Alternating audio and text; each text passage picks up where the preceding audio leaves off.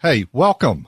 This is Winning at Life with Gregory Ricks. I'm your host, Gregory Ricks, a financial advisor here to answer your questions and help you win with your money. And I'm your co-host, James Parker. Today we're talking about scams. We're going to start with telling you the profile of the average scam victim. You might learn something about yourself, find out where your weaknesses are, plug the holes. And then we have the story of someone selling annuities, turned out to be a scam. And the truth behind those commercials where they have estate planning services, all too often those are what we call trust mills. And as your gift just for checking out the episode, we've got all this information in a nice, tidy spot. winningatlife.com/podcast21. This is episode 21, so it's winningatlife.com/podcast21. winningatlife.com/podcast21. All right, so let's get into the scam victim profile. First and foremost, it happens to more often be in these financial scams, you're more likely to be a man. And you think, well, there can't be like a biological reason for that. Well, I mean, yes and no, but it all hones down to one of the basic differences between man and women. And men are far more aggressive.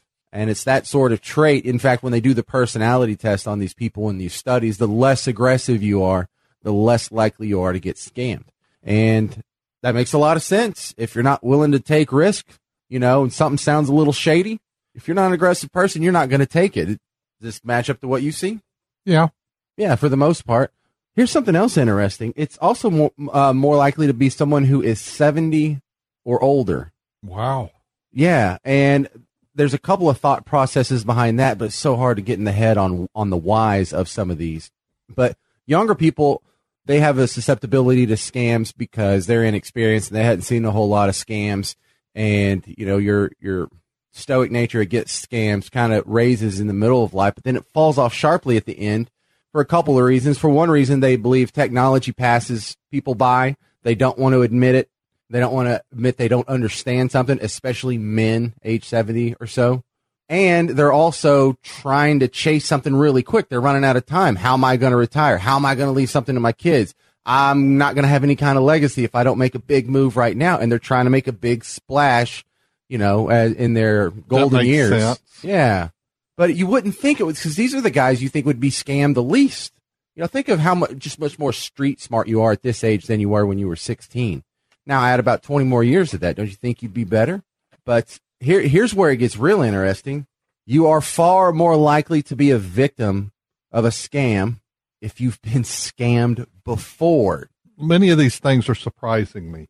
That blew my mind, but that's why I thought it'd be super important for the show.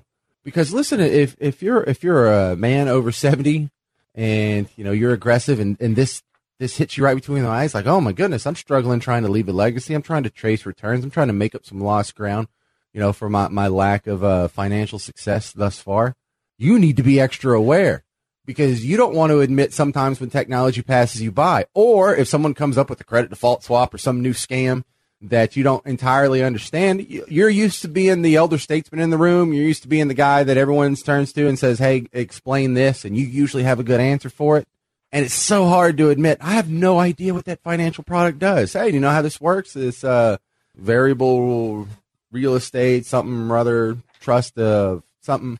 And, yeah, no, I understand that front and back. Sounds good. And you're just nodding your head, yes, but in the back of your mind, you're like, I don't really know what's going on. Younger people run from that. Women run from that. In fact, women actually have a really good track record of not being scammed. They're more likely to be the victims of financial abuse, which is a little bit different. A financial abuse is usually when a caretaker, a family member, someone you trust, you give them financial access and they misuse it against your will. So the women, you get caught up because you have too big of a heart and you're too trusting with the people you know. Men get in trouble because they're too aggressive and they trust people they don't know too much. But that was a big shocker to me, especially the one about if you've been scammed before.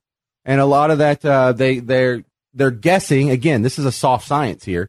It's sort of that gambler's downward spiral to where if you've been at the blackjack table and you're $100 down, well, now you really have to start playing hard so you can win your money back. And then you're $200 down. It's like, well, I can't leave now. I got to win some of this money back or I'm going to go home a failure. And then when you're $300 down, you're like, I don't have a choice. But you do. You walk away. But it's that double down mentality. So there. Now that you're Well, that doesn't help because I've seen some of these situations come across my desk, sometimes providing counseling. I bet you've seen a lot. Had a wife of a client. They're the couple's clients, but the wife calls and asks help because the husband is kind of caught up in this scam and won't quite let it go.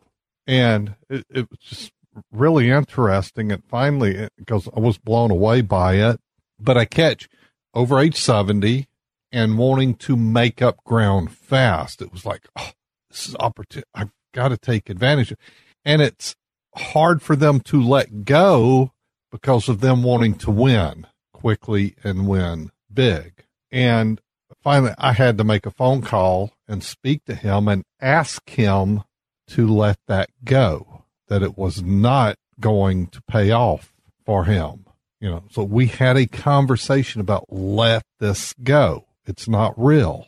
And that finally helped kind of for that client to connect the dots and let this go after losing thousands of dollars. I get that mentality, though. I hate losing. I used to get in trouble for beating all my cousins at ping pong because I didn't want to let them win. And when you say it like that, like they want to win, that was a different word that wasn't in the rundown over here, but that kind of hit me. That's my personality. Hate losing. And if I do lose, I hate admitting it. I think admitting it is good. Doesn't mean you have to like it, but you also have to admit to it and move on instead of just keep hoping and put more. Okay, it's going to come when you know it's not going to come through for you. At some point you realize that and you do have to walk away. There's no making it up. It's over and done.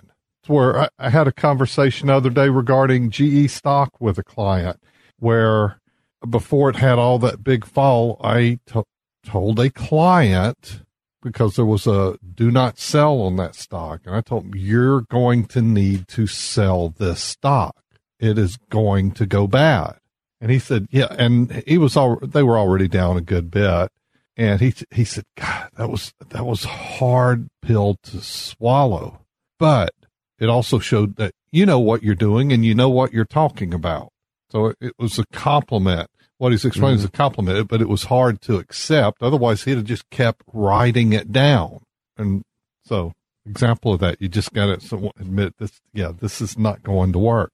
Well, what's different about the scam world in 2018 is a lot of the scams that the people are getting wrapped up in didn't exist 10 years ago. They almost definitely didn't exist 20 years ago and weren't even imaginable to a science fiction writer 40 years ago when they were, 30-ish, So it gets kind of cool to watch this evolution happen on the scam side, because on the good side, the white hat guys, you're seeing an evolution in the way we deal with it. And it's more than just you trying to keep up with scams and being aware of everything. I saw a commercial today where LifeLock and Norton have teamed up. And so it's a thing that protects your identity and you from scams on your computer and in the real world with your credit protection, because there's LifeLock and Norton. And they're both kind of doing a similar job, but they're sort of complementary. And I'm like watching the fight against scams evolve in front of our face too. They're never going to stop. They're always going to be there. There's always a new twist and a new version of the old scams. They're out there. So you've got to be wary. If you're concerned, get a second opinion before you go forward. CLA, we'll call them CLA Estate Services. I like using initials so we don't get people in trouble here. But they're in trouble on their own. There's a loss. What's the letters again? CLA. Let's see. Let me see if I can figure it out. Conjured up life intent. That's it. Yeah, you nailed it. Well, look, the lawsuit got the attention of the state attorney general in Washington State. But this company is based out of Texas. They operate in at least 35 states. This is CLA's response to a lawsuit that says that they were misleading their clients and doing some untoward things to put them in financial products that weren't right for them and just going after commissions. We hear these stories, right? They issued the statement saying CLA customers have the peace of mind knowing that they have a valid legal estate plan in place to handle their affairs upon incapacitation or death. They didn't even address the idea that They told these people that they were going to go in and get an estate plan. What really happened is they were putting them in these financial products with surrender periods and big fees and losing money. And then when these people needed access to money, they had to pay penalties to get it out of these financial products because they were overweighted in it. They sold too much they didn't need, they didn't even want. They did it under a fancy little package name, the Lifetime Estate Plan package.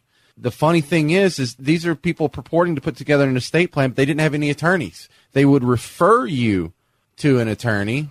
What you would do then is you would sit down, not with an attorney, you would sit down with what is just legally speaking, insurance agents, and they would attempt to sell you life insurance and annuities. Yeah, it was to get them in the door, print some docs, and make some sales. If you're doing an estate plan, there should be an attorney involved. Let's say you're in Louisiana, for example. I think a local attorney should be the one involved. It's quite different than most states. And they need to be licensed in the state, which by being licensed in that state shows that they know those state laws. Louisiana is community property, and you've got forced heirship. You can't have somebody in Georgia attorney writing that. And they may not even be licensed here writing it. I just think it's where you want to sit down and have a conversation. And that's why we have Wes Blanchard, part of the Total Wealth Authority. And I hear firms, and they'll call their names as Randy Bandy Estate Planning, whatever their name is, but they kind of make a focus on the estate planning, and they're not really. That's their primary business, and their estate attorneys not even there. And I see that all the time where they talk that talk, but they're not walking the walk. And this is a pretty big deal that it's done correctly. And it's even if you're trying to do some of this do-it-yourself. I looked at a typed holographic will recently. How's that possible? It's not. They're kind of like, would this work? And I'm not the attorney, and that's why we have one on the team. I'm not giving you legal advice, but I'd tell you, I don't think this is bulletproof because it is actually not an holographic will. And there's certain things in here, because I read it real quick. I said, yeah, there's some other things missing, and that's why you need to have somebody help you get this right, because errors are so expensive. And I had a client that his dad went through one of these mills, and when his dad died and they took the trust was tossed. Said, this is invalid. Oh, no. Yeah. So he had to go find the so it went back to the previous will, because the will and the trust were invalid. So he had to go back to the previous will to make sure he got everything. And he was kind of upset because it cost his dad like $5,000-6,000, and it was junk. They operate in 35 states, but in Washington, where they're in trouble, they're not allowed to hold any more estate planning seminars. They can't advertise. They can't gather information for estate planning documents. They can't market annuities or other insurance products. And just to explain, we don't hold I'm not involved in the actual estate plan. I'll give guidance and some of what you should be looking for. And I said, and that's why we have Wes part of the team. You don't have to use him, but it is his thing. I want to walk right into this first story, though. We go over to Houston. An insurance agent just took a plea deal on an annuity scam, Gregory. She's insurance only, and we warned you about the brokers versus fiduciaries, but she has accepted a 20-year prison term and a plea deal. That's huge for a plea deal. 20 years? What was the alternative? The chair? What did she do? She sold annuities. She took $3 million in total from them, said she was putting it into an annuity, and then after the surrender period, they were going to get annual or regular payments from it. Sounds normal, right? She never put it in an annuity. She just put it in her own bank account and spent it. So they wrote the checks out to her. Yes, they wrote the checks out. That's the only way it could happen is they wrote the checks to her. And that's giving somebody custody. That show American Greed, I've seen it, a show about a guy doing that as well, and it was just unbelievable. And look, everybody that shows up on that show is they give somebody custody. Here's another big fat red flag here, Gregory Ricks. She singled out clients who were older and had no nearby relatives, and all of her victims were well over age 70. Would you put anyone in an annuity over 70? I mean, it'd be pretty tough, huh? This is the biggest red flag that's on fire. 2 of them were over the age of 90. Why would you ask me if we put somebody in over 70? You asked me in a way that made it look like you wouldn't do that. Well, it would just be tough if you have something with a surrender period on it. You know, we're talking about someone over 90. If they're going to wait 5 years to get their money back, the older you get, the less sense some of these annuity products make, is my impression. If she lied to him, because I don't know of any annuity company that would take a 90-year-old's money. Actually, I don't know of any. You know, you might can do a multi-year CD type of annuity for 85-ish to where it has just a couple year surrender period as such. I just don't know. I think it's difficult. Actually, I'll put it this way. I don't think any insurance company would take money of somebody 85 or older. What I find difficulty in is they have difficulty once you reach age 80. That pretty much undoes it, except for some short-term CD annuities. It's not uncommon for people above 70 to utilize them because, once again, it's correlated to their overall assets. And no matter what age you put your money in, there's a surrender period. So that has to be correlated to your other assets and what your liquidity is. It's often we have somebody come in that's 70 or older and won't know risk. So where do you go get yield and have it be risk averse? Tell me, James, where is it? Just in the fixed world. Well, yeah, is that inflection that you gave me got me there is because you don't know. It's bank CDs or there's Wall Street. No yield at the banks and risk at Wall Street. So then the other question is, why would somebody age 70 put their money at risk? It should be drastically reduced what they put at risk at that point. You know, at age 70, would you put 100% of your assets at Wall Street? I think that's insane. Good God, no, right. Yeah. So it has to be dialed back. That doesn't mean we have people coming in wanting risk, but you know what? We're going to look out for them on that and say, hey, you might need half of your assets in balanced income portfolio then. But the thing is, regardless of the age, I think there should be some sort of balance, risk versus no risk there. And it's just a conversation that you have. This person was purely a con artist because I don't know of any company that would take money at age 90. Well, I'm sure she told them some story because she is having them write the checks to her. Oh, yeah, 90-year-old's perfect for that. But there wasn't no insurance company that was going to take it whatsoever. It was that crook. There's a reason for a surrender period, and you might think of it as something wrong or mean that there's a surrender period. The reason there's a surrender period is the money needs time to work because they're taking the money and putting it in treasuries and high-quality corporate bonds. So if you're putting it in that, it needs some time. You know, what are you getting on a 10-year treasury now? If the insurance company wants to take longer to get yield, fine. But they're typically giving somebody somewhere in the neighborhood of a 10-year surrender period. That's what makes it work as a product, is having a period of leaving the money with the company so the company can make money and pass along the guarantees to you. And a lot of companies don't want it after 75. And some don't want it after 70. So it starts reducing the field of how many companies want to be in that business. Now, are they changing a little bit because of longevity?